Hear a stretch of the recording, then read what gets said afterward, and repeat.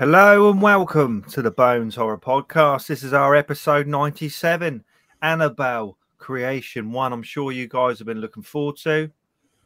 We've been looking forward to it. Jess is sick. She's been looking forward to it that much. So no Jess with us tonight. So we've got Larry. Hello. And Ewan. Hello. And we've just had a couple of weeks off. I was away for Halloween in France, in Nantes. I think that's how you say it. So is it Nantes? Nantes? I don't know. Sounded like something else, but hey ho.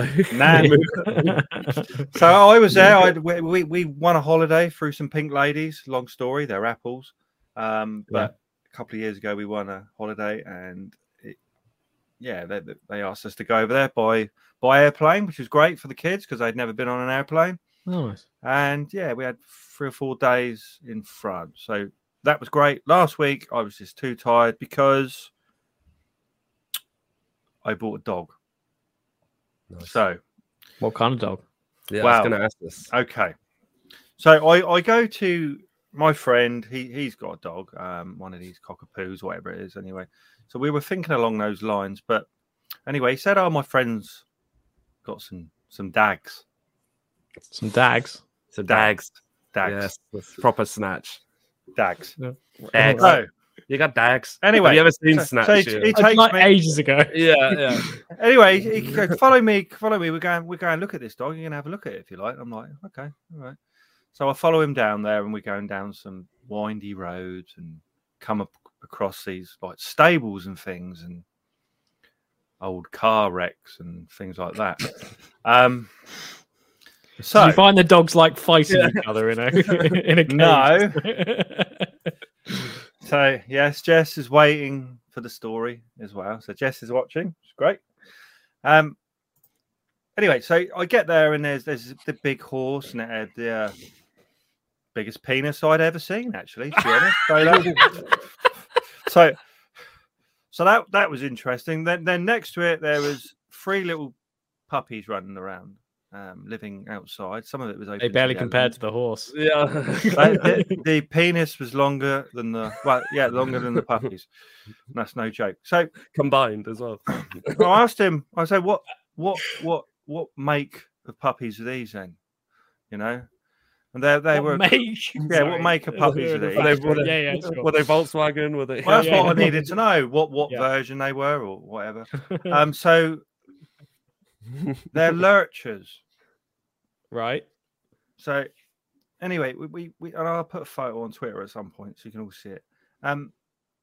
So they got this lurchers, and he gives me one of them, and my son was with me, and it's shaking, and it's quite cold and stuff. So I ended up disappearing to Hedge End to a cash machine and buying a box and bringing this little puppy home, and he's been with us just over a week now, and he's only just started weeing outside, although I don't understand he was weeing outside anyway.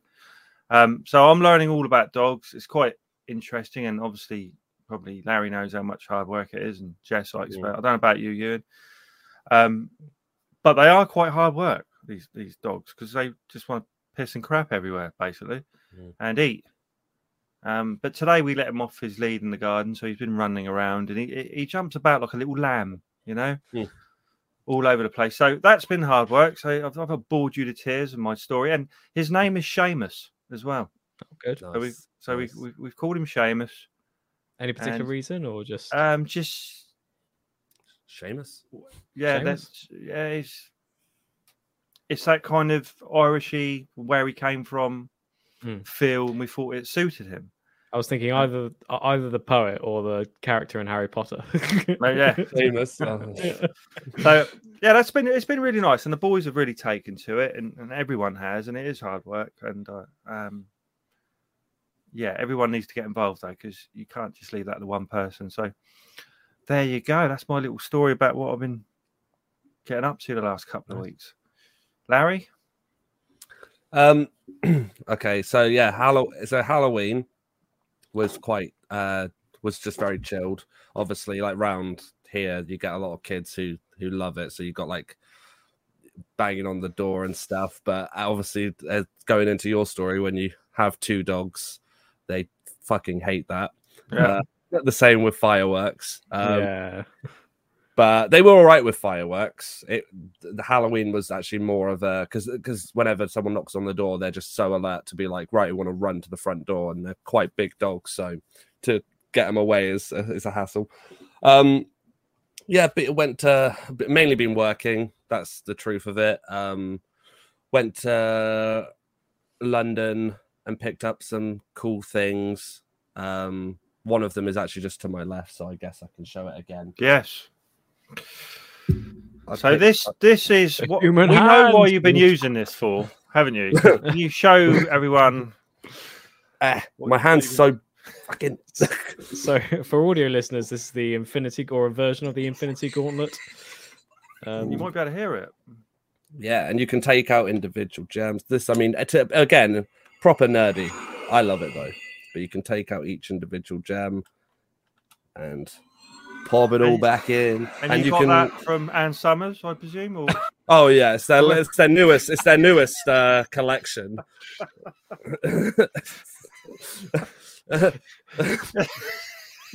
You know, originally the fingers weren't movable, so I think they've already stepped up. You know, and with the gems being removable, who tells what you can come up with? Yeah. The fingers spin around as well, don't they? So is that an expensive piece of equipment, or is that the start of the suit you're buying, or is it? I'm building my own Iron Man suit. Yeah. It starts. Yeah. Well, I don't know. No. So it's a funny story. It's a funny story. I went into HMV, which I picked up another item, which was a Halo helmet, which was, I think, mispriced because it was a lot cheaper than it should have been. We need to see it. Put it on. Oh, Jesus.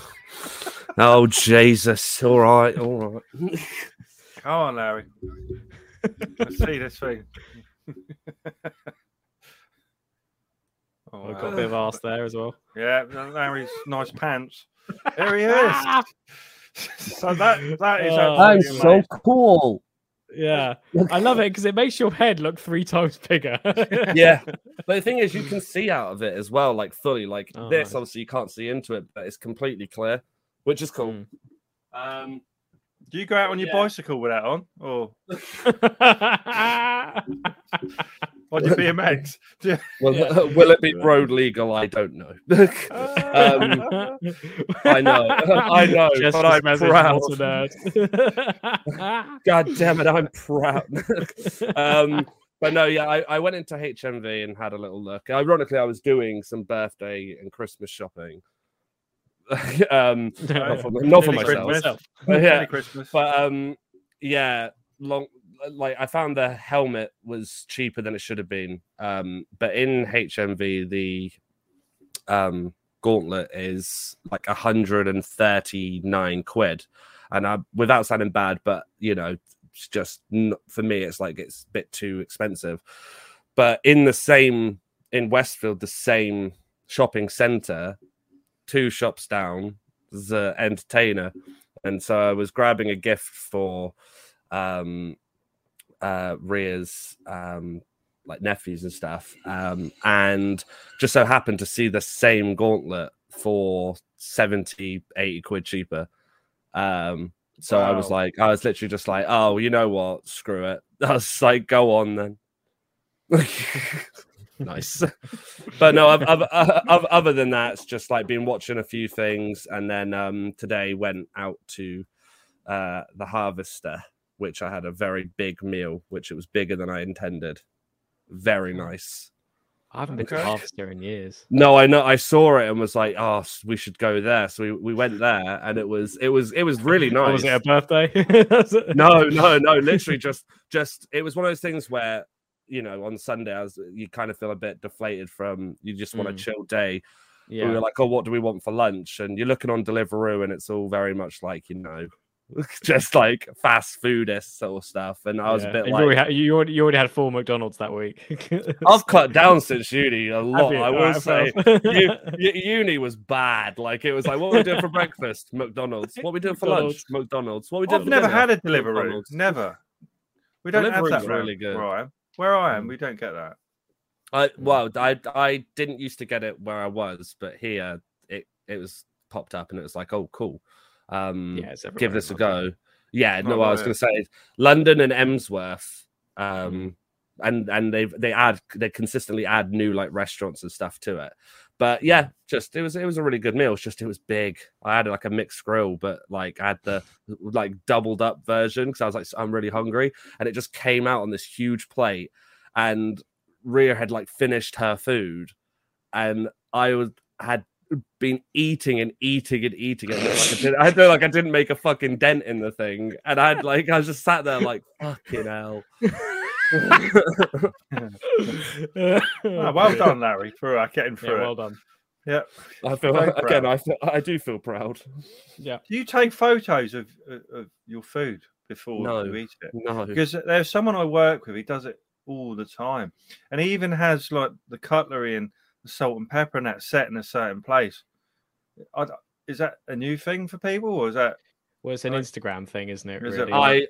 I don't get it. I mean, if you like your food and you want to be like, look what I've eaten, great. Well, I had a doner kebab last night, so I should have done it with that, shouldn't I? But where does it end? Where does it end though? Because like with like it could be with any like we I don't know go on a little bit of a rant, but like where will it end though? Because I feel like in future there will be more trends where it's like I don't know, just gone to the toilet. Look at this. I think it's I don't know. I don't do it because I want to eat my food when I get my food. You know that's what I mean. I see it and I'm like, I'm hungry. Yeah, but I think it's more of a lifestyle thing, like especially with like Instagram influencers. They're like, look how the way I live, sort of thing, and it's usually at sort of like decent restaurants and stuff like that. That the restaurants would like to have some sort of promotion in some sort of Instagrammy way sometimes. But often I'm sort of like, well, sometimes I'm stuck with a bunch of influencers because some of like the press events for like film stuff, you often have to go to these things, and it's a different world to me. I often feel weird when I'm like doing certain Instagram posts because I'm a bit more active now because Twitter's gone up the wall. But it's sort of like it's sort of Instagram's quite fun and quite cool. But I feel if I was an influencer, I'd be under so much pressure all the time to create something that was like decent. But with like taking pictures of food as well, like I can more understand it if you've been cooking and you make yourself some good food and you're like, oh, I'll take a picture of this and showcase that. But and I get the influencer part as well, but it's that bang smack in the middle where it's like I've gone to TGI Fridays. Yeah, this TGI Friday. No, it's like look at this burger. Whoa! And it's just like, maybe I'm doing it wrong though because they get like 100 likes or something, and it's like, wow, this is popular. I think because they put like 1,000 hashtags down. So you in? Yeah. So I actually haven't done much. I have to say, other than sort of like, I've been sort of out and about and sort of some screenings. So like, I went to the Wakanda Forever screening, multimedia screening in London. I'll talk about that later because it's because of the film. But being out and about, I have to tell you, it does exhaust me. I mean, especially when you've got a certain number of days in a row. Like I ended up going out sort of 3 days in a row, and for a lot of people, that's fine. There's no problem with that. With me, literally at the end of those 3 days, I was fucking done. I was like, I just wanted to like creep up in bed and just sleep for the whole day. But I think the main reason why I was mainly contained this weekend, and again, I'll talk about this in more depth later, is because I bought God of War Ragnarok. Good. On Wednesday. It's a very good game. I want to play it. It's a very good game. I almost didn't get it because games are fucking expensive these days. 60 quid, 70 quid? Yeah, 60 quid, 63 quid actually, to be precise. 62.99. Call of Duty, the new one. I got that recently because I was like, I'm in an hour and about like I haven't played like a new game. I saw that was advertised. That was 70 quid, like 69.99.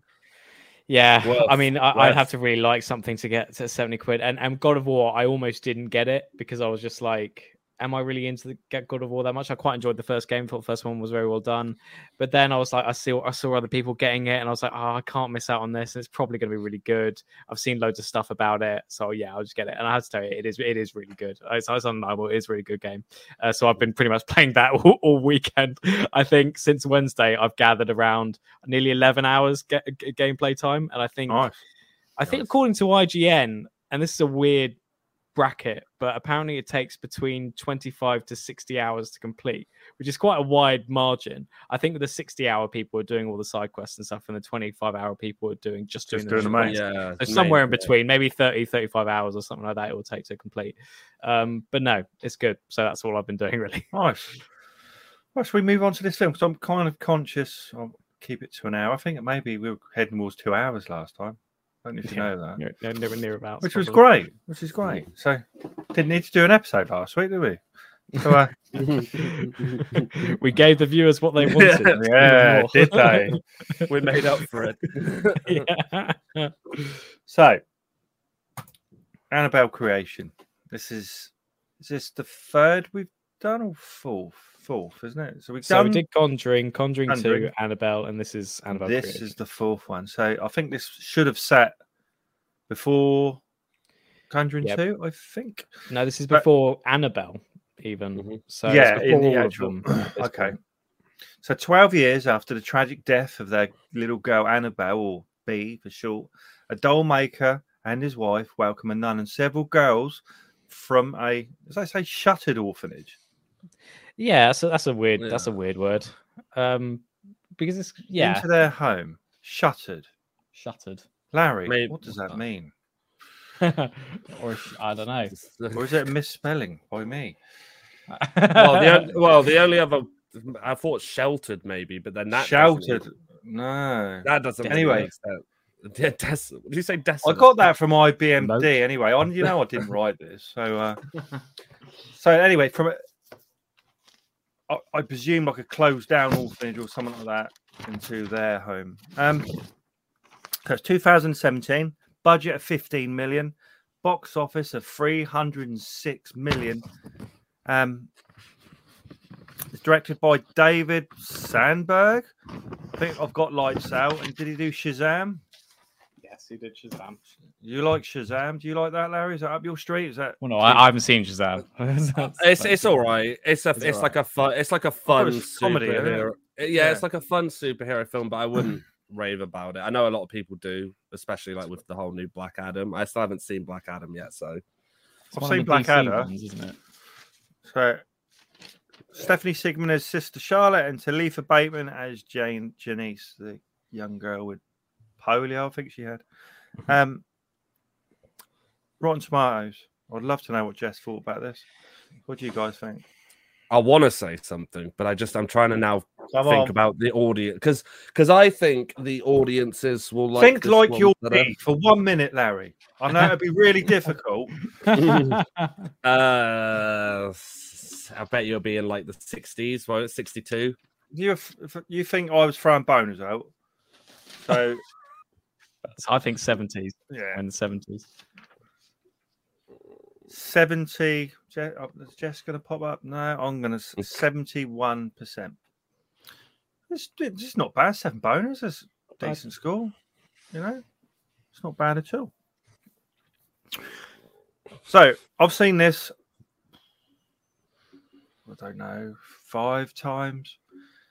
I watched it with my son Alex a couple of years ago, so he would have been 11. We watched it in my office, and I had to switch it off at the end. Now there are some scary scenes with that kind of scarecrow thing and the demon and stuff. But actually, it did scare him. He watch it now, and that kind of scared me as well. So I like the ending of this film, and I think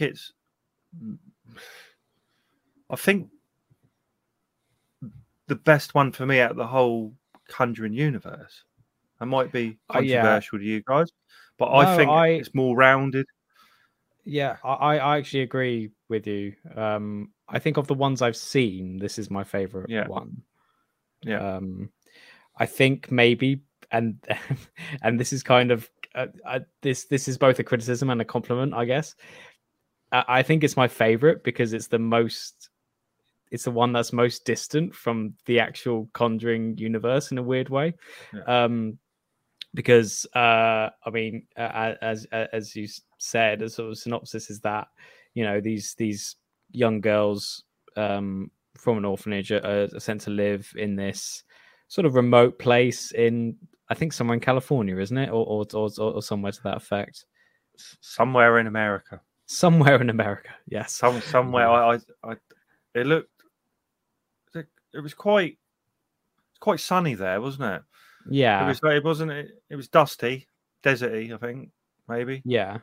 It was sort of California. It reminded me a bit of Nope. You know, the sort of like sort of surroundings of Nope. That sort of might have been the same place, probably. Yeah, maybe. Surprised me. Yeah, and you get this group of girls, and it's a pretty simple premise that the parents who own this house, or former parents who own this house, their kid died 12 years earlier, and they have a room dedicated to their fallen kid, and in the room, obviously, there's a demonic presence, and that's the sort of key premises of the film. Right. Can I ask you about the little girl dying? Was that just the in the prologue? Yeah, basically? Yeah. So that is like Pet Sematary, isn't it? Pretty much. Yeah, exactly. I actually thought that was done really well, Yeah. and I was surprised actually, because I was going into this film after having watched the first Annabelle travesty, and I was like, okay, is this going to be any good, or is this just, you know? And then I saw that scene. I actually got optimistic. I was like, that scene was, I thought, choreographed very well. I wasn't expecting it. I thought it was scary, sudden. I thought the director is very good in this, and actually, the writer Gary Doberman. This is a huge improvement on the first Annabelle, and I actually think this is an attempt to wipe away the first Annabelle film in a weird way. It's like, okay, that was okay. We'll say that Annabelle happened, but this is the real prequel. This is what it's almost like they didn't have enough time to actually. But it links together quite well. That the end of it links to the beginning. Yeah, although I still think that was almost. I tried explaining that to you guys, didn't I? And I think I confused you. But I feel like that connection, the way they try and connect it to Annabelle, is kind of, at least at the end, I think, was kind of tacked on. It was good in a way because it made Annabelle make sense, if you know what I mean. It kind of put something into it. I was also intrigued actually because I and this is sort of typical of me, whenever a disabled character comes on screen in a film, I'm always excited and nervous because I'm always like, okay, how is this going to play out? Is this going to play out the usual way, or is it going to be stereotypical? Is it going to be weird? Is it going to be freaky? I actually thought it was done rather well. I really empathized with her character. I liked, various struggles she had to go through. She's always on her own, and it's always quite a struggle. And I quite liked that aspect of her character. And actually, sort of, there's a test. Actually, there's a test called the Fry's test, similar to the Bechdel test, but for like disability and stuff like that. What was it? It was. So does the film have more than one disabled character? Well, that's true. So you've got that's number one. So you've got the girl who's disabled, but you've also got the mother who's sort of in disfigured. Disfigured face, and sort of in bed, sort of like tucked away, sort of thing. And she's there. So it passes that. It also passes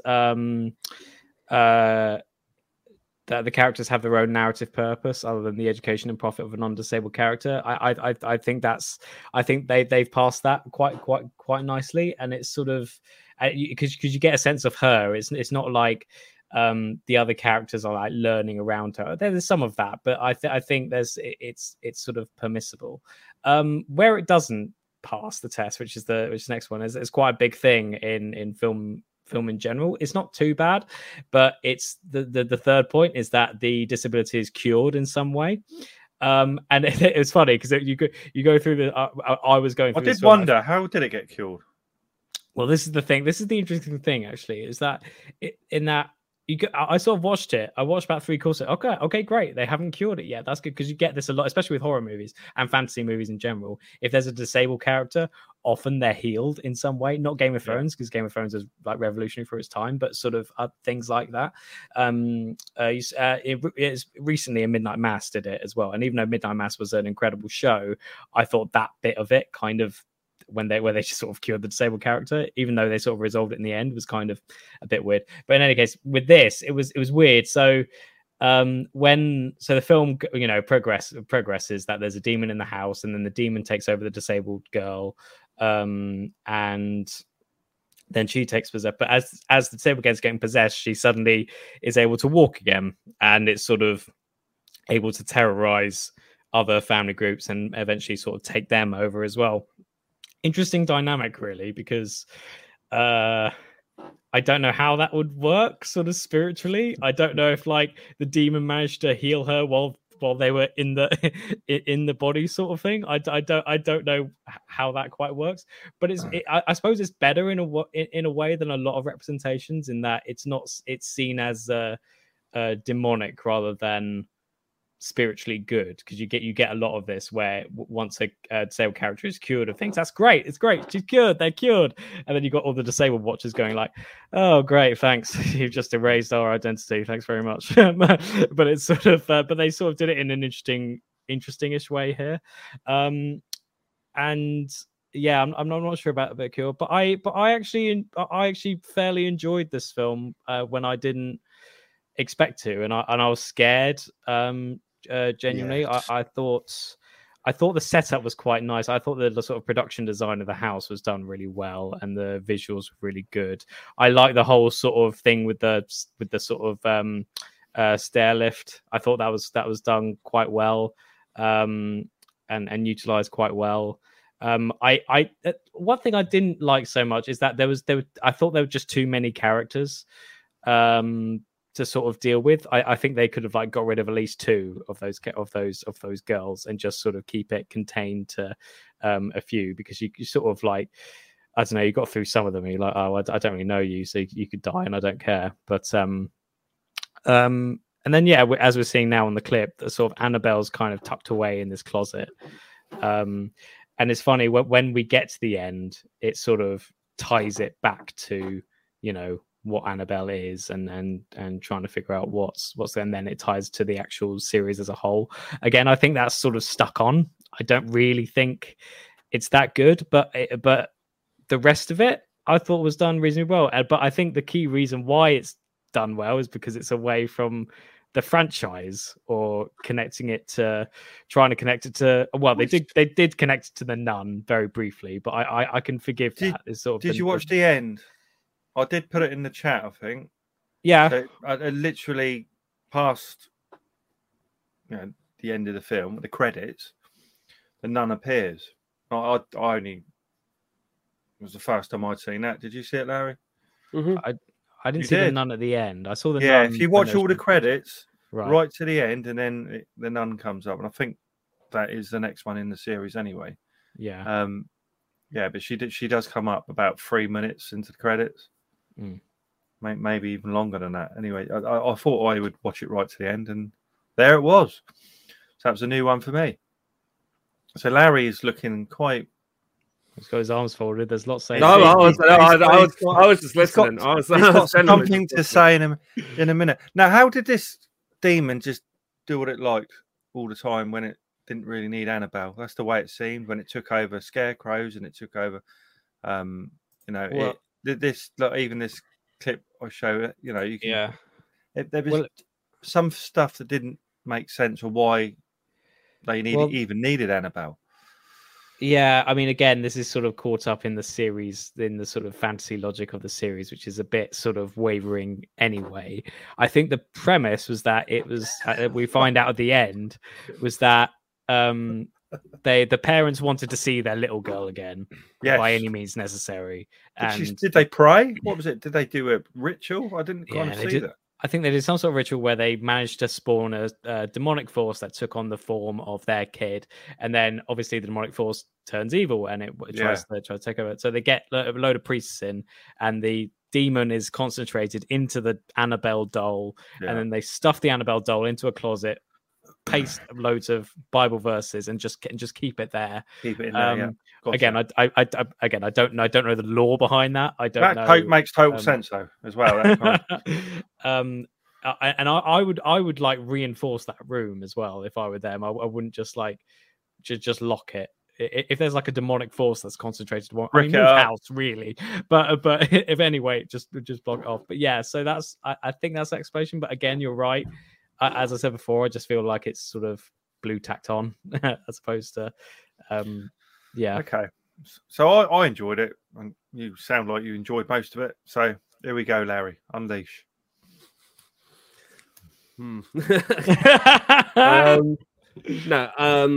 This director, I think, is very good. By the way, I do you like Lights Out? I haven't seen Lights Out, I don't think. I like the original. Short. Yeah, the YouTube. I love. Short. Yeah, the original. I think I saw that. I think I saw that. I didn't the film made the film. I just after about 20 minutes, I just sat there and was like, "Yep, the same things happened again." Where the studio thinks this is scary, and it's not. I found it scary. I think that this film, I think some of the things you said are completely true. I like how it's a lot more its own thing. Not all the way, but I like how they do stray away from this whole interconnectiveness other than the end. I think the set design is cool. I think the director is very competent, very, a good director.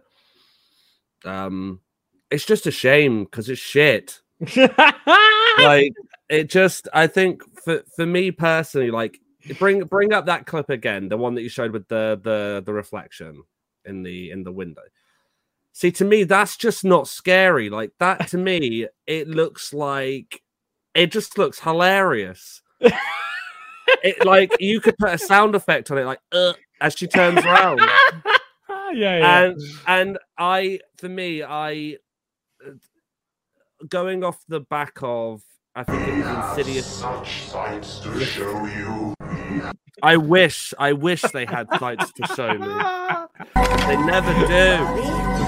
I want you to meet my colleague, Dr. Hayes. And I want you to get the fuck out of here. It's all right.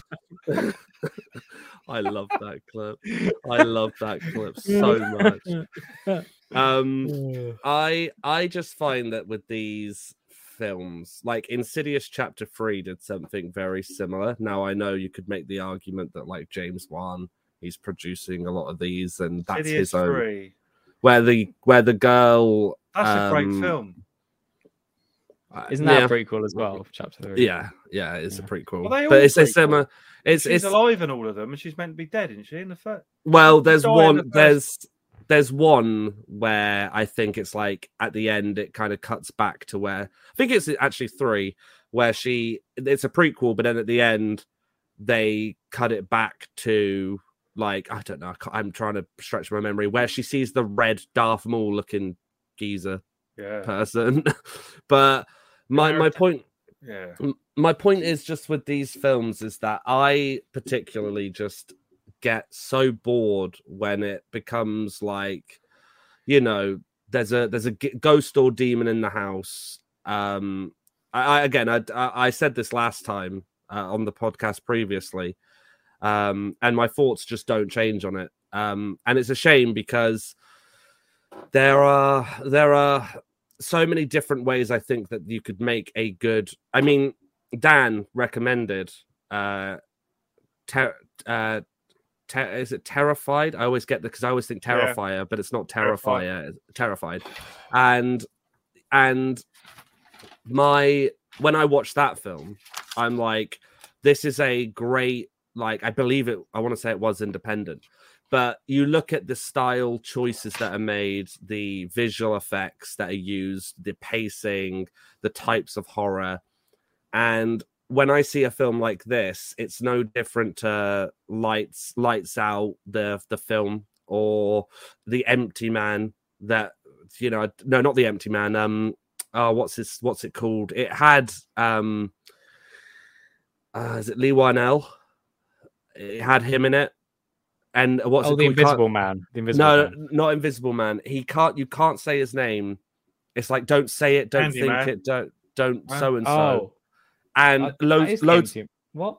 That's what that's what I mean. It's not the empty man. But my point being is, I'll search it in a second. But my point being is, you have a film that people rave about, which is fine if you like it. 100% love it. Like, I know a lot of people look at like some of the Marvel stuff or like some of the Star Wars stuff and all sorts of certain types of horror that people like and don't like.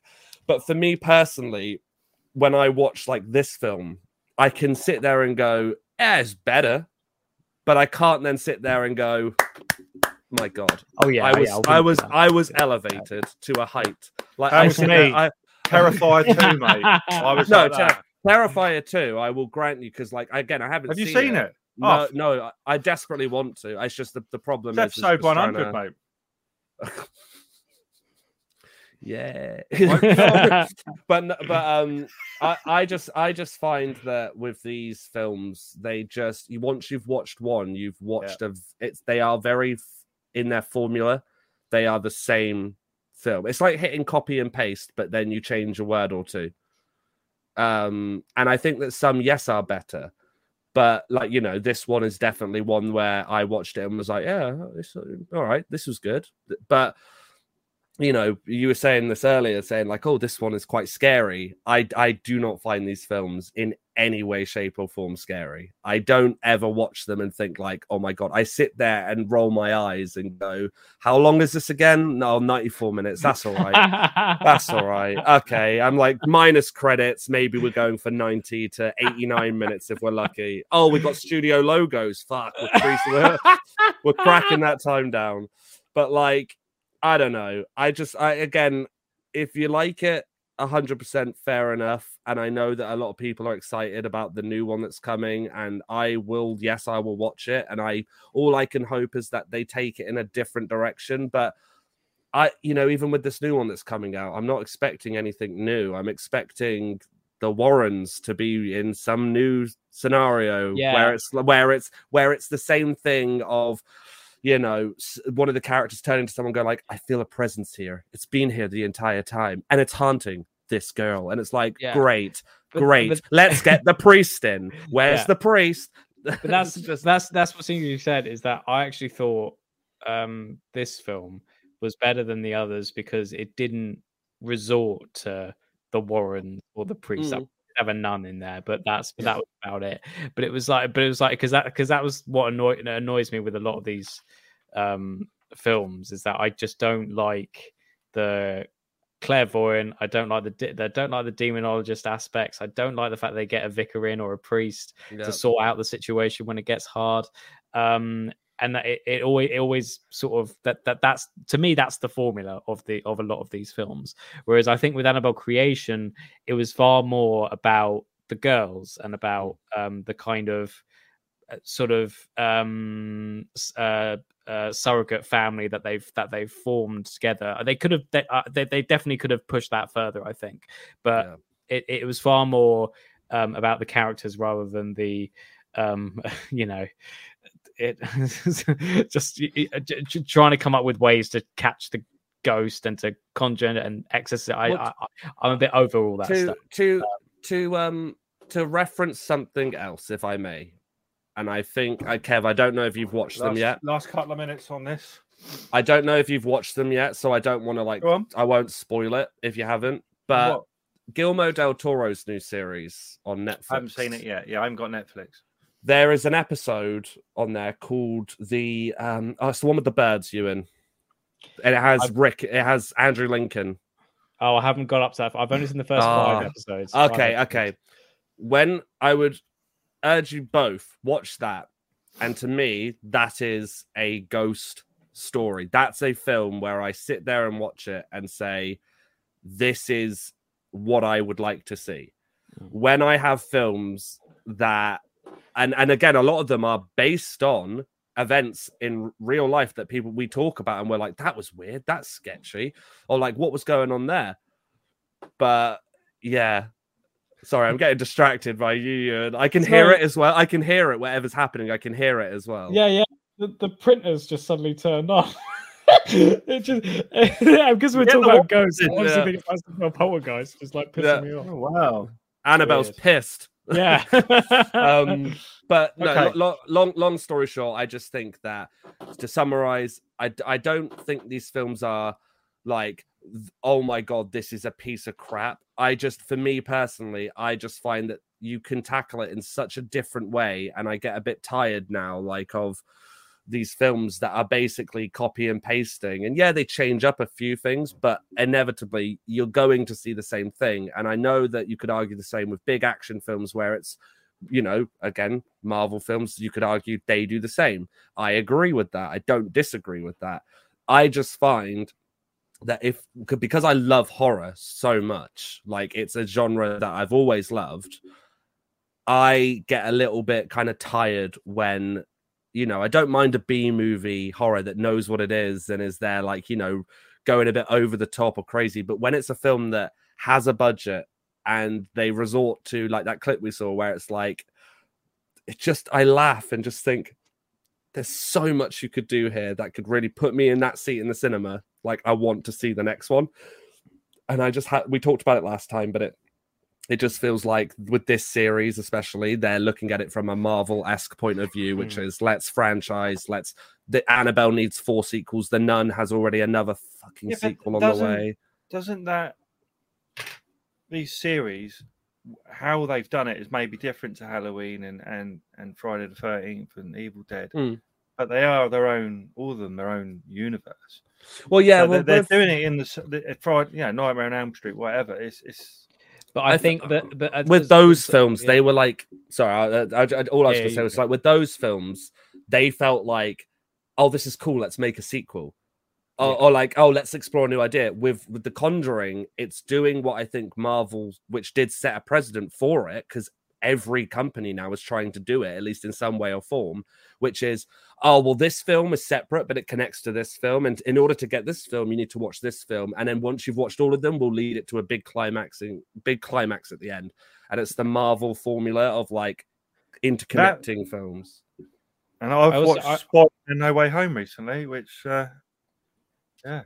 But I do think there's a difference between the let's say Nightmare on Elm Street series and this, because I think with Nightmare on Elm Street, they were trying to, as bad as they ended up getting, that they were sort of pretty much self-contained. Only they were sort of going by background essentially. They weren't, or at least a lot of them weren't, trying to set up for the next one, which I think which is one of the major problems of the Conjuring series, is that they kept on trying to, especially even though I like Conjuring 2, that major flaw of that film is that they introduce the nun, and the nun scenes were good. I thought the nun scenes were great, and it didn't need a film. And then The Crooked Man, which, as I shared in the WhatsApp a few days ago, cancelled. Yep, the spin-off movie of The Crooked Man, which has been sort of in development for a few years, because they don't. I know that they would have sat in a room and they would have gone, "What is the story here?"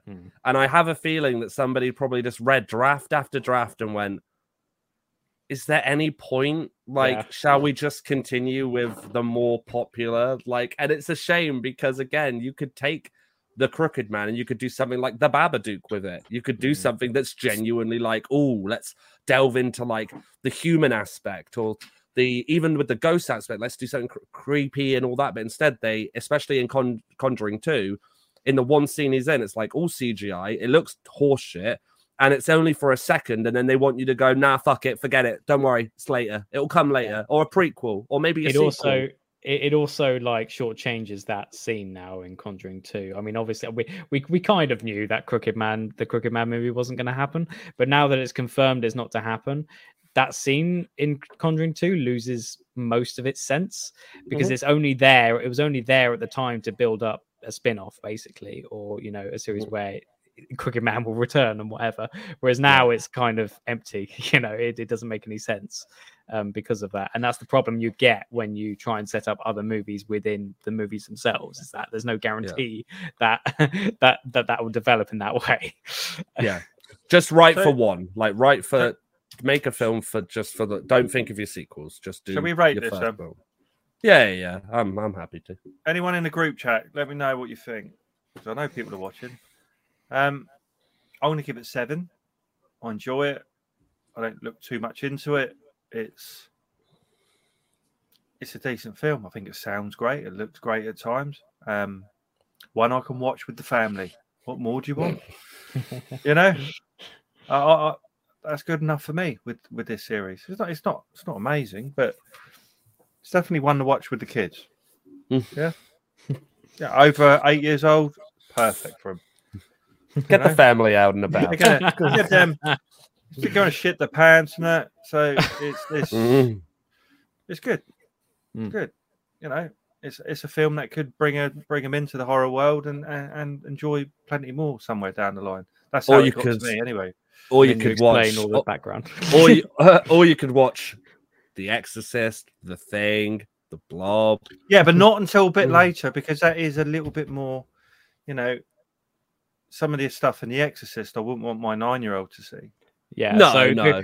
So Annabelle Creation is between The Thing and Scooby-Doo Monsters Unleashed. Well, I would say Scooby-Doo, that R.L. Stein film, whatever it was called. Yeah, Goosebumps. Goosebumps. Goosebumps. Now, Goosebumps was a banging film. I thought. Yeah, it was. Anyway. I like them. I really liked Goosebumps. I like the old show as well. The old show. Krampus, you know, that's again we're doing. Krampus was great. Krampus was fantastic.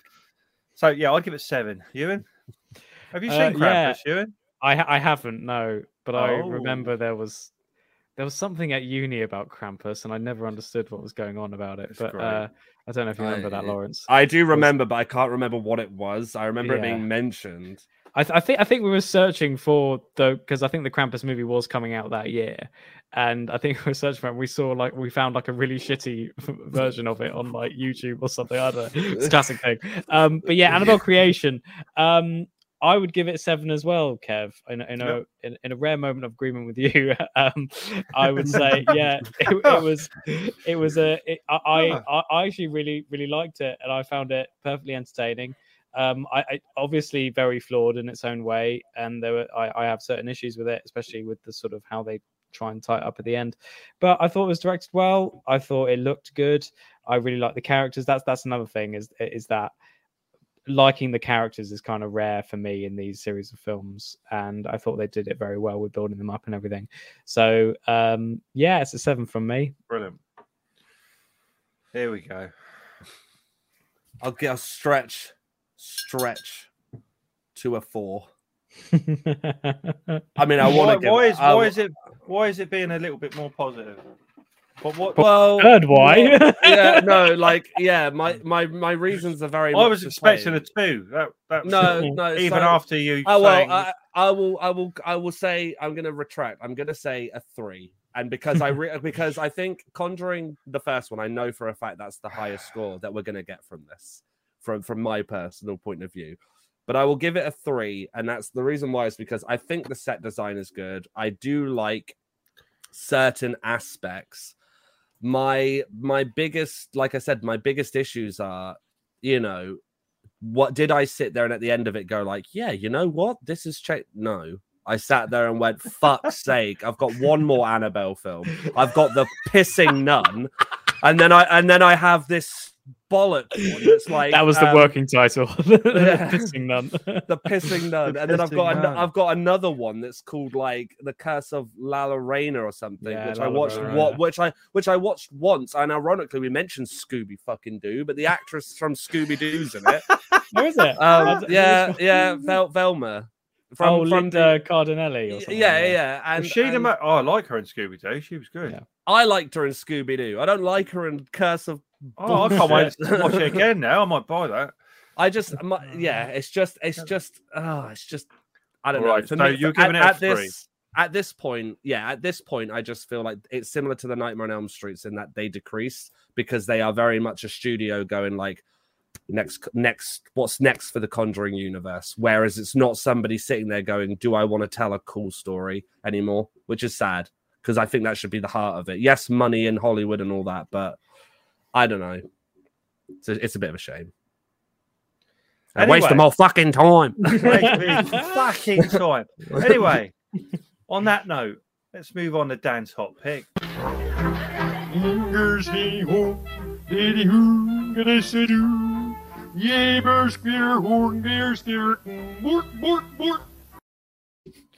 But indeed. So he chose Beelzebub or something, and the problem I've got is I couldn't watch it because I couldn't find it anywhere to watch it. I couldn't find it either. I'm not actually going to. I had a real issue, and even on the VPN, getting hold of it. So I'm keeping it on the list because it looks really, really good. But I'm sure I've seen it before anyway, and I think I might have saw it on Shudder, but I can't find it at the moment. So that was Dan's hot pick. That was a great feature. This is what's amazing. I replaced it with something. So when Annabelle Creation was being made, for some reason they wanted people to enter some 2-minute short films called My Annabelle Creation. Yeah, I saw So something. there was a few of them. So I watched 3 or 4 of them, and the one that interested me was the Swedish 2017 2-minute film called Lawrence's face is just I didn't even realize this. Yeah, you right, mate. You got to see them. They're 2 minutes long. So I watched Blonde's Lullaby, which was the biggest load of horse shit I've seen in quite a while. So I mean, they're not selling me on it. But all right. So there was 2 girls like going to bed, and she gets in the bed, and there's a load of umbrellas behind her. And that is literally all I could work out. There was also one called The Nurse. This girl, I shouldn't give it away, really. I'm going to give this one away. So there was one called The Nurse, and there's a girl, she's in hospital. I think this is American, that one, and she's got like bandages over her eyes. So she's in bed and she hears weird stuff, and then you see is enough like they're pushing in a hospital trolley, but she's blind, laid in bed, and no one's pushing it. It's doing it by itself. So it's building the tension in that 2 minutes. Then obviously, when she wakes up, the nurse comes in and undoes her bandages, and it's like this nurse monster thing. So that was that 2-minute shocker. There's another one called The Confession, which is British. That's Did someone confess?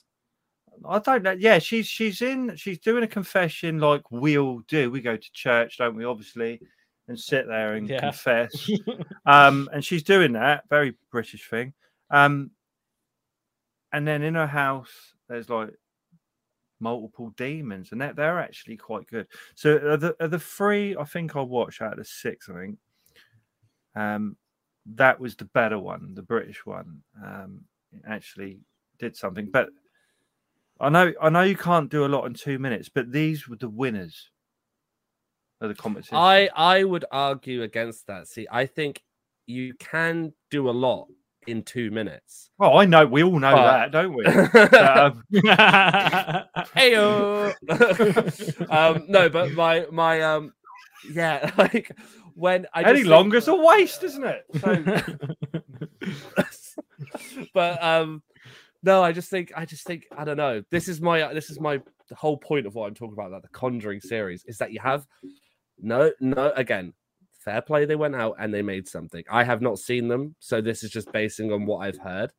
But this is what I'm talking about. You get people who see these films and they go, "This is what this is," and it's like, oh God, just go and watch something else, please. Can you watch some of these 2-minute ones, though, Larry? I'd love to know your thoughts. Are they on YouTube? Are they on YouTube? Yeah, they're all on YouTube. Yeah. So if you put in My Annabelle Creation, they're also listed on the Annabelle Creation Wikipedia page. The short films listed. I'm just gonna go YouTube. I'm not going to the bloody wiki page of Annabelle. Yeah, but to know what they are, you can't just type things into YouTube and just assume. I'll find my way. I will try and watch this Beelzebub for whatever it's called. It's got Jigsaw in it, isn't it? Or whatever his name is. Wait, is that the one? Is that the one where? Is that the? Yeah, I was going to say if it's got Tobin Bell, is that the one where he's like a Jesus sort of like? Yeah, I think so. I've think seen it. I have seen that, Dan. It was all right. Like it was Dan, good. I don't think Dan's If in the it's the chat one, tonight. if I it's the don't one think with he's in. Tobin, if it's the one with Tobin Bell in it, the one I'm Yeah. thinking of, I actually like some of the concepts in that I actually really did enjoy, but again, I just think it suffers from, I don't know. I think there's some elements of it that could have just been worked on a bit better. But I don't. I'd have to check this. I don't know if they're the same film. I think so. So anyway, let's move on to what we watched this week. What have you been watching? No, seriously, what have you been watching? Right, I'm going to make this quick. Okay. Spider-Man: No Way Home. Horseshit. Oh, Okay. no, because I know what you're gonna say. I know what your selection is, and you'd say No Way Home is horseshit. Yeah. When what was coming up, I know. I saw the list. I saw the list as well earlier, and I was like, I know what's coming, and I'm just gonna have to sit. Old. Much better on the second watch. Did you pick up stuff which you didn't pick up? Yes, before? it's really Right. good and a bit weird. Certainly that. Yeah, I like it. I like it a lot. Old. I'm gonna get the maybe the 4K version or the the 10 one. That'd be nice. So Morbius, I watched. I haven't seen it, but apparently it's Okay. terrible. It is terrible. It could have been. It could have. I'm not going to tell you I think it's good because I don't.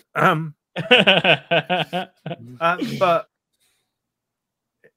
it kept me engaged. Yeah, which is It's a a lot. meme. It's very funny to watch if you're watching it in as a comedy. It's Jared It was- Leto, isn't it?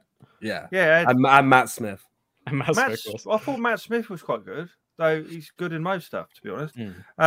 Yeah, he is good in it. He's a good I actor think though. Like The Morbius guy, he overplayed it over whatever. But Like Leto, really.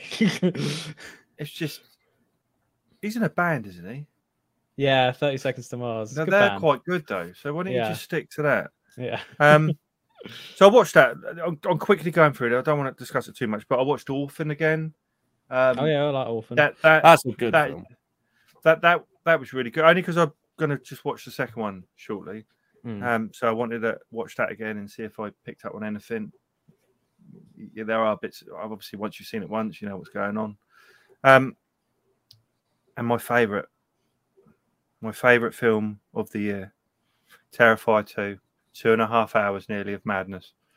It has musical numbers in it, or a number in it, and it's just a film. They just sat around a table, whoever wrote it, and thinking of all these kill scenes they could put together and stretch it out into a film, and that's all it is. But it is a lot of fun, and the clown is absolutely superb. The way he plays it, the comedy. There's even a bit where he goes to a laundrette, which just makes me like. I think I sent you a couple of images of him without many clothes on. Did you see that? It was just a hat. Yeah. So I want to do this as an episode. I know we did Terrifier as an episode once. Did you do that, Ewan, with us? I feel like it was a hot pit, but I haven't. I don't know if you did it. I remember Jess did it. I felt a bit bad, really, because there was that I scene with the I naked remember doing bit. that as well. Yeah. So I don't know if we do it as a main feature or not, but I really liked it. I got it. I purchased it on iTunes, and I think that came out over here on the first day you could get it. It was only £10, I think. There's extras and stuff on it, but I loved it. I'm going 9 on this one. I think there's going to be more. It's opened the door. He's supernatural and whatever else. It's just so much fun. So I'd watch it, Larry, and then we can discuss further, because I think maybe you'll see. I've listened to some other podcasts and they've described how they felt about this, and I get that. But I think sometimes people are just overanalyzing what this film is meant to be. I was going to say, I think this because when I first watched the first one, I will admit I was a bit like, oh right, okay. But then on a second viewing, I was like, I think this is just these filmmakers actually having some fun And Yeah, then they are having fun. So that was 30,000 that first one, and they made money. Yeah. This one they spent 300,000 making it. It's done 10 million already. But it knows And it I knows think- it knows what it is, and I think that's the biggest thing about it that is why it's very good. Because I think that I mean I haven't seen the second one, but from what I've heard like there are so many like outrageous kills, and it's like Some so of the kills bloody. are amazing And I and think- brutal and over 10-minute kill scenes. So I think it's like it knows what it is, and they're just having fun. Like I think in that regard, if you're doing that, it's fine. Like I laugh at Swamp Ape because I feel like that film was deadly, almost trying to be serious, where it then comes across like it's very memeable, I guess you could say. But with Terrifier, I think the quality of it, especially rewatching the first one, I think they just know what they're doing. And yeah, you get films like that all the time. I think the guy who directs it, writes it, I think his background is not special effects. What do you call it? The real stuff, the practical effects. Yeah, he's a practical effects, and you can see that everything's set up that way. Nothing makes sense most of the time, and it's just fun, and that's how I take it. And I know there's going to be probably a few more because that character's here to stay. I think they start the clown. So let's pass over to you guys. So that that's 2 weeks worth of films there, really, for me. I'll go really quick just because mine are kind of like I haven't really watched anything too new. But can I just say on Spider-Man, that made no sense at all to me. Absolutely, I don't know what's going on, what they were thinking, and Terrifier 2 made more sense as a storyline. I got from that, but Spider-Man No Way Home, I was just like, what the fuck just happened? Well, it was like when I took my wife to watch The Matrix. I will say on this that I mean I've really enjoyed No Way Home. I will say it is a fan service movie. 100%. It is about gathering Spider-Man. Don't get me wrong. But I would also argue that a lot of the films, and maybe you'd agree with this, Lawrence, a lot of the films in the Marvel franchise, or at least for me, don't make logical sense. For me, it's just about them getting somewhere. They invent some sci-fi whammy reason to go there, and that's the full point. And I think you can make that case for most of the Marvel movies. There's some of the better ones that do this, but I feel like once you've got past that, I think it's a perfectly enjoyable, especially when you're like me and probably like you as well, Lawrence, where we grew up on Tobey Maguire as Spider-Man, and sort of like Andrew, especially for me, was like Spider-Man was my favorite superhero growing up, just because of like not just the movies but also the games and everything like that. And I always used to like read the annuals of the comics and stuff like that, so it was kind of more resonant for me, I guess. I when I was watching it, I did obviously see the flaws, but I was like, no, I'm having a good time. I'm having a good time watching this. So there's like you said, there's loads in the Marvel films. Like even like my favorite's Infinity War. To this day, it still is because it's one of my favorite comics. But that has so many flaws in it that if you sat there and literally went, oh, okay, let's pick this apart, it's like, yeah, you could destroy it in seconds. But like you said, it's more about, I think, the enjoyability of it. Like I'll sit down, almost turn your brain off a little bit and just enjoy. Like, because can you do that with The Conjuring then, please? No. Exactly what you just said. Play it back, right? Yeah, then go and watch The Nun. But he acknowledged this as he was saying those criticisms. I cannot, and will not, because they are two separate entities. One of them goes, "Hey, we have a guy who throws a shield, and the shield makes no fucking sense. But hey, run with it. It's fun." The other one goes, "Hey, do you want to see the same fucking horror trope in every single thing we do, just to shove it out? And shall we take?" All the superhero stuff's the same. But I will agree with that. Like, Yeah, I will it's- happily agree that both of them share similarities in that there are so many of them that you could argue that they are not too dissimilar to the one that comes before. Yeah. But what I like about Marvel films, other than what The Conjuring does, is that Marvel takes from these comic books that have been, widely loved. I know not everyone likes comic books, and that's completely fair. But if you're a fan of them, you kind of go, I wish I could see that story on screen. And some Marvel will sometimes, as same with No Way Home, they will fan service and go, this is what people want to see. It might not make too much sense, or this might be a bit too whatever. But equally, like, the performances and everything are still really good. The effects, I think, are still really good. William Dafoe in that film is fantastic, returning into that old goblin character that I remember watching him as a kid. I liked that, yeah. Whereas The Conjuring goes, oh, can you act? No? Nah, fuck it. Come on. We're on a time crunch. We're on a time crunch. Oh, what do we need? Do we need prosthetics for this scene? Nah, fuck it. Go on, paint fucking a contact lens and just do a weird like face like you're chewing a satsuma, like and it's just like no. So I respect that they are very much same in some regards, but they are opposite in many. So yeah, that's me. Just but no, I'll be really quick with mine. So yeah, sorry.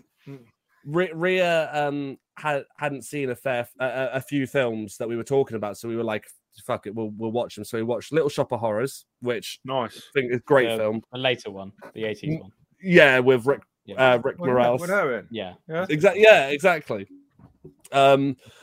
Really good, enjoyable. We watched Bad Boys 2. Rhea had seen that one, but we were just like, "Fuck it, Bad Boys 2, whack that on for an evening." We watched the new but Ambulance. Ironically, so I look forward to seeing that. Yeah. We watched Bad Boys 2, and then I was like, oh yeah, we should watch. I want Ambulance good. I look, I'm not going to say it's a masterpiece or bullshit like that. I just think it's a film that is so Michael Bay, but I enjoy it because for different reasons. I like Jake Gyllenhaal. I don't know the actor's name, but I like the guy he plays across.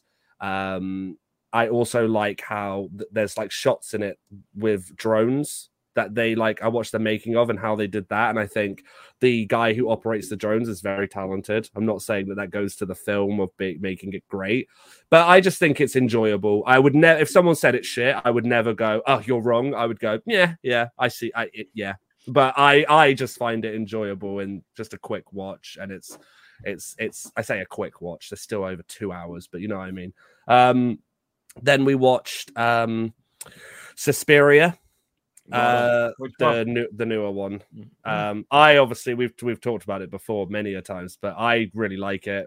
Yeah, Rhea didn't. Okay. At all.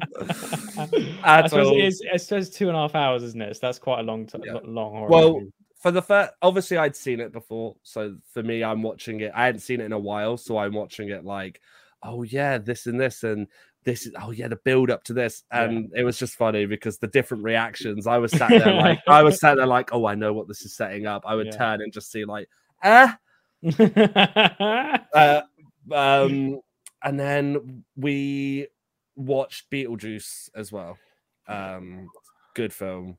And then Doctor Who is the only thing. Been rewatching the David Tennant sort of ones. We're not doing them in order. We just like pick one. Like we're like, oh, which one? And it's like, oh yeah, this one. Which has been, I love doing that. It's so much fun, and I am really looking forward to his David Tennant's 3 specials that are coming out and how they're going to bridge that. I might watch them. I haven't watched it since for a long time. But yeah, well, neither have I either. I gave up halfway through Matt Smith, and then I watched Matt Smith's ending. And then Peter Capaldi, he's a great actor, but I felt the story kind of fell a bit. And then after that, Jodie Whittaker, and I'm not saying, I think she's a phenomenal actress. I love her in Broadchurch, but the story for them just shoved me away completely. Yeah. There are good episodes with all of them, but I agree the direction they took with Chris Chibnall was just odd. Yeah, it was just odd. Yeah, but I would recommend to anyone because I've done this a few times just to do a whole series binge of the first well, the first 4 series and then the Tennant specials, because it's just Yeah. because the way they do it, the way they build up the final episode through every episode is just genius, and they didn't really do that with the latest series, which I thought was a crushing disappointment, really. But it's so sort of it's built up so well, and then the finale just is such a emotional clash, it's just so great. Well, and an example, because I completely agree with you 100%. Completely agree. Like, start with like Christopher Eccleston, his first episode, and just go through them all the way through David Tennant's, then watch his specials. But I hadn't watched Doctor Who for a while. You need to go back further. No, I love the really. I love those ones as well. But I mean, like, when you're on a casual just watching, I'll just pick certain episodes, like, Christopher Eccleston, like the episode with the church and the car that keeps going around, and you're like, I want to watch that one. But I watched one again because I hadn't watched it because we've just restarted watching it, because Ria's very into Doctor Who, so we were like talking about it, and I watched the Madame de Pompadour one. And I was blown away with just how good. Like, I sat at the end, like, kind of just like head in hands, like, this is so good. Like, this could be a film. And it would blow my mind. And yet it's BBC TV, like, television. And and it's like really emotional as well. And like, I just sat there going like, I miss this. Like, I miss tuning in every Saturday, I think it was, wasn't it? Saturday, and being like, you'd have a teaser at the end of each episode of being like, what's next? And you would be waiting. You're bringing me back. You're bringing me back now. It's so nostalgic. You'd be waiting just for the weekend, like, Saturday, it's on, and you'd like look at the time, like, it starts soon, and there was no arguments. Well, at least in my family, there was no arguments about having Doctor Who on. It was and you'd always tune in 5 minutes before to make sure you didn't miss it, and you'd be sat there like, oh my god, it's starting, and then you'd hear that noise where it go, dun, dun, dun, dun, dun, dun. So I missed that, so I really want that back, and I'm looking forward to it. I am. But that was everything I've watched. In terms of me, so as I mentioned before, God of War Ragnarok. I think it's really, really good. So far, I've played about 11 hours of it, as I've said. I don't think it's as emotionally resonant as the first one, because the first one was literally father and son climbing up a mountain to scatter the son's mother's ashes, or the God of War's mother's ashes. And it's a great emotional resonance to that. The second one doesn't have that much emotional resonance, but it is still a really gripping narrative, and it's actually really a kind of, because Atreus, who's the son, is kind of like a young teenager now, and it's kind of more of a coming of age narrative, and I think that's a really good angle to take with this.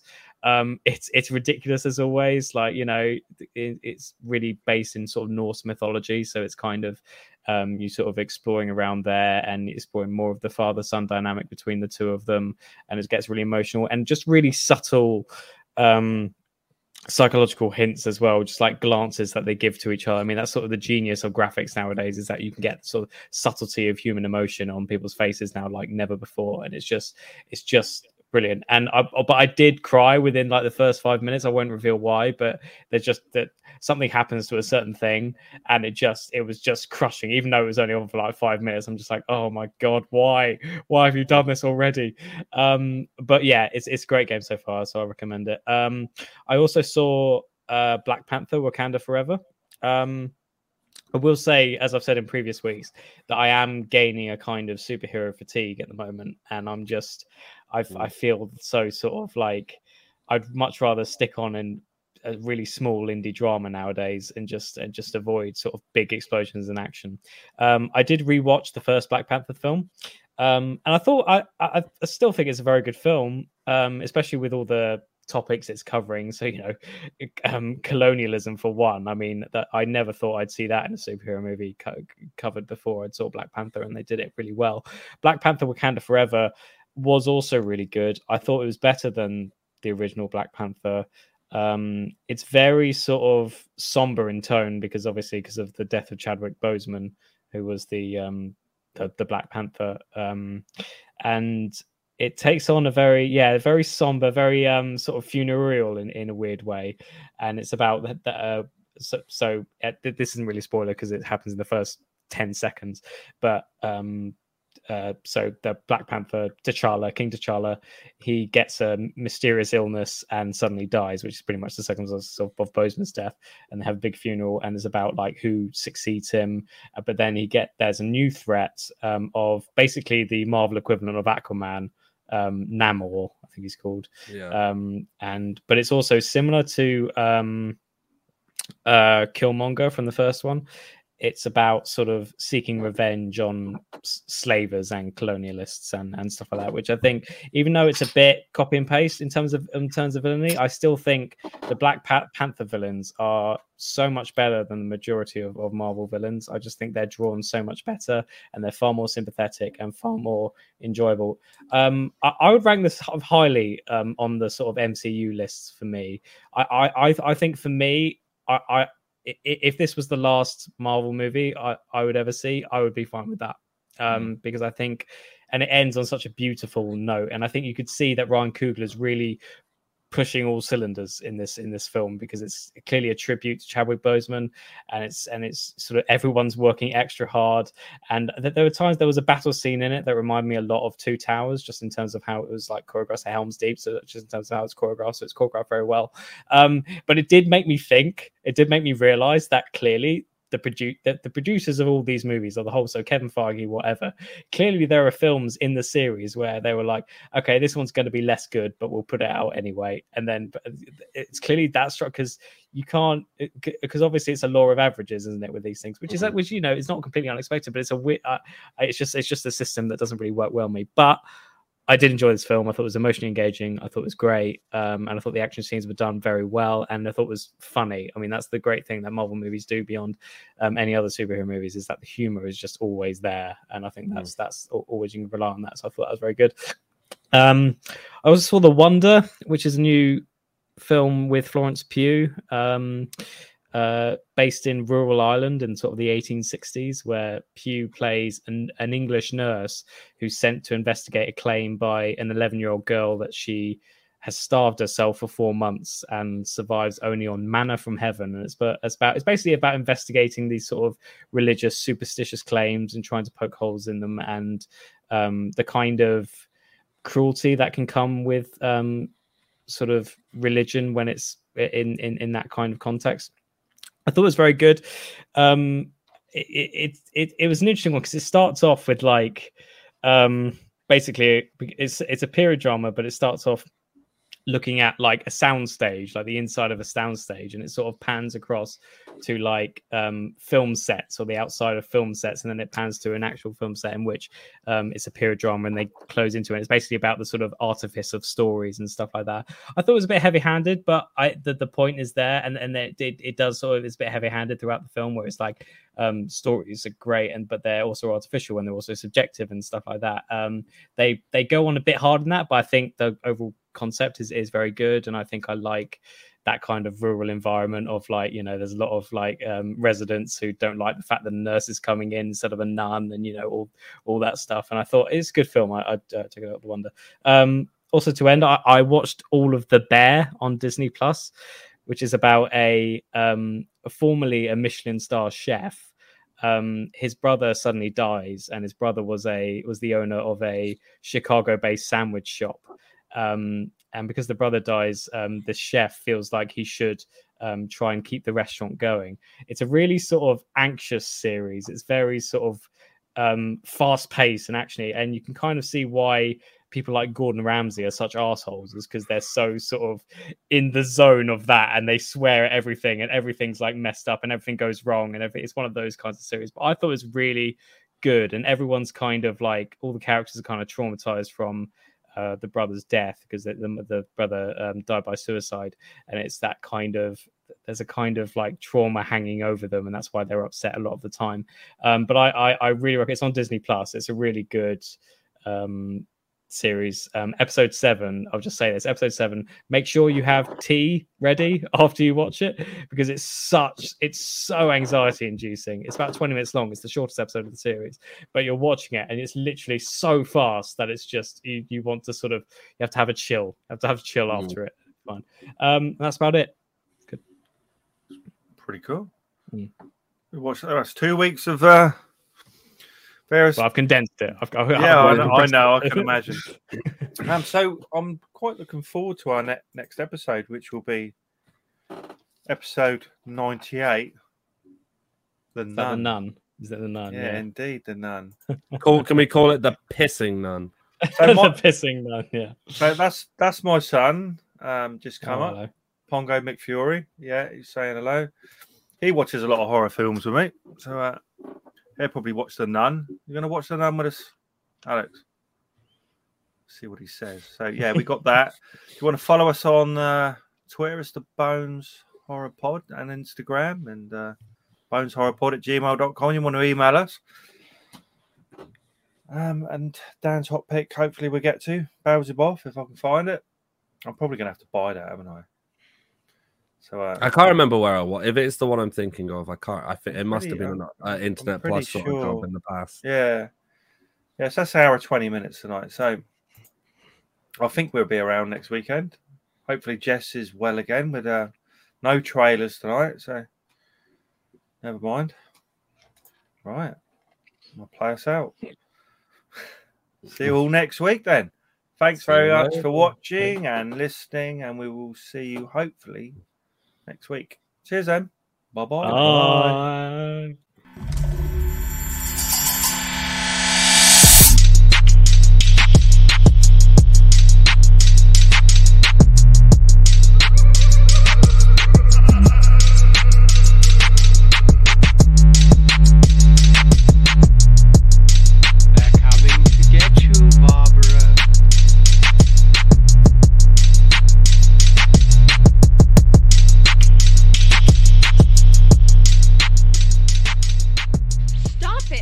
You're ignorant.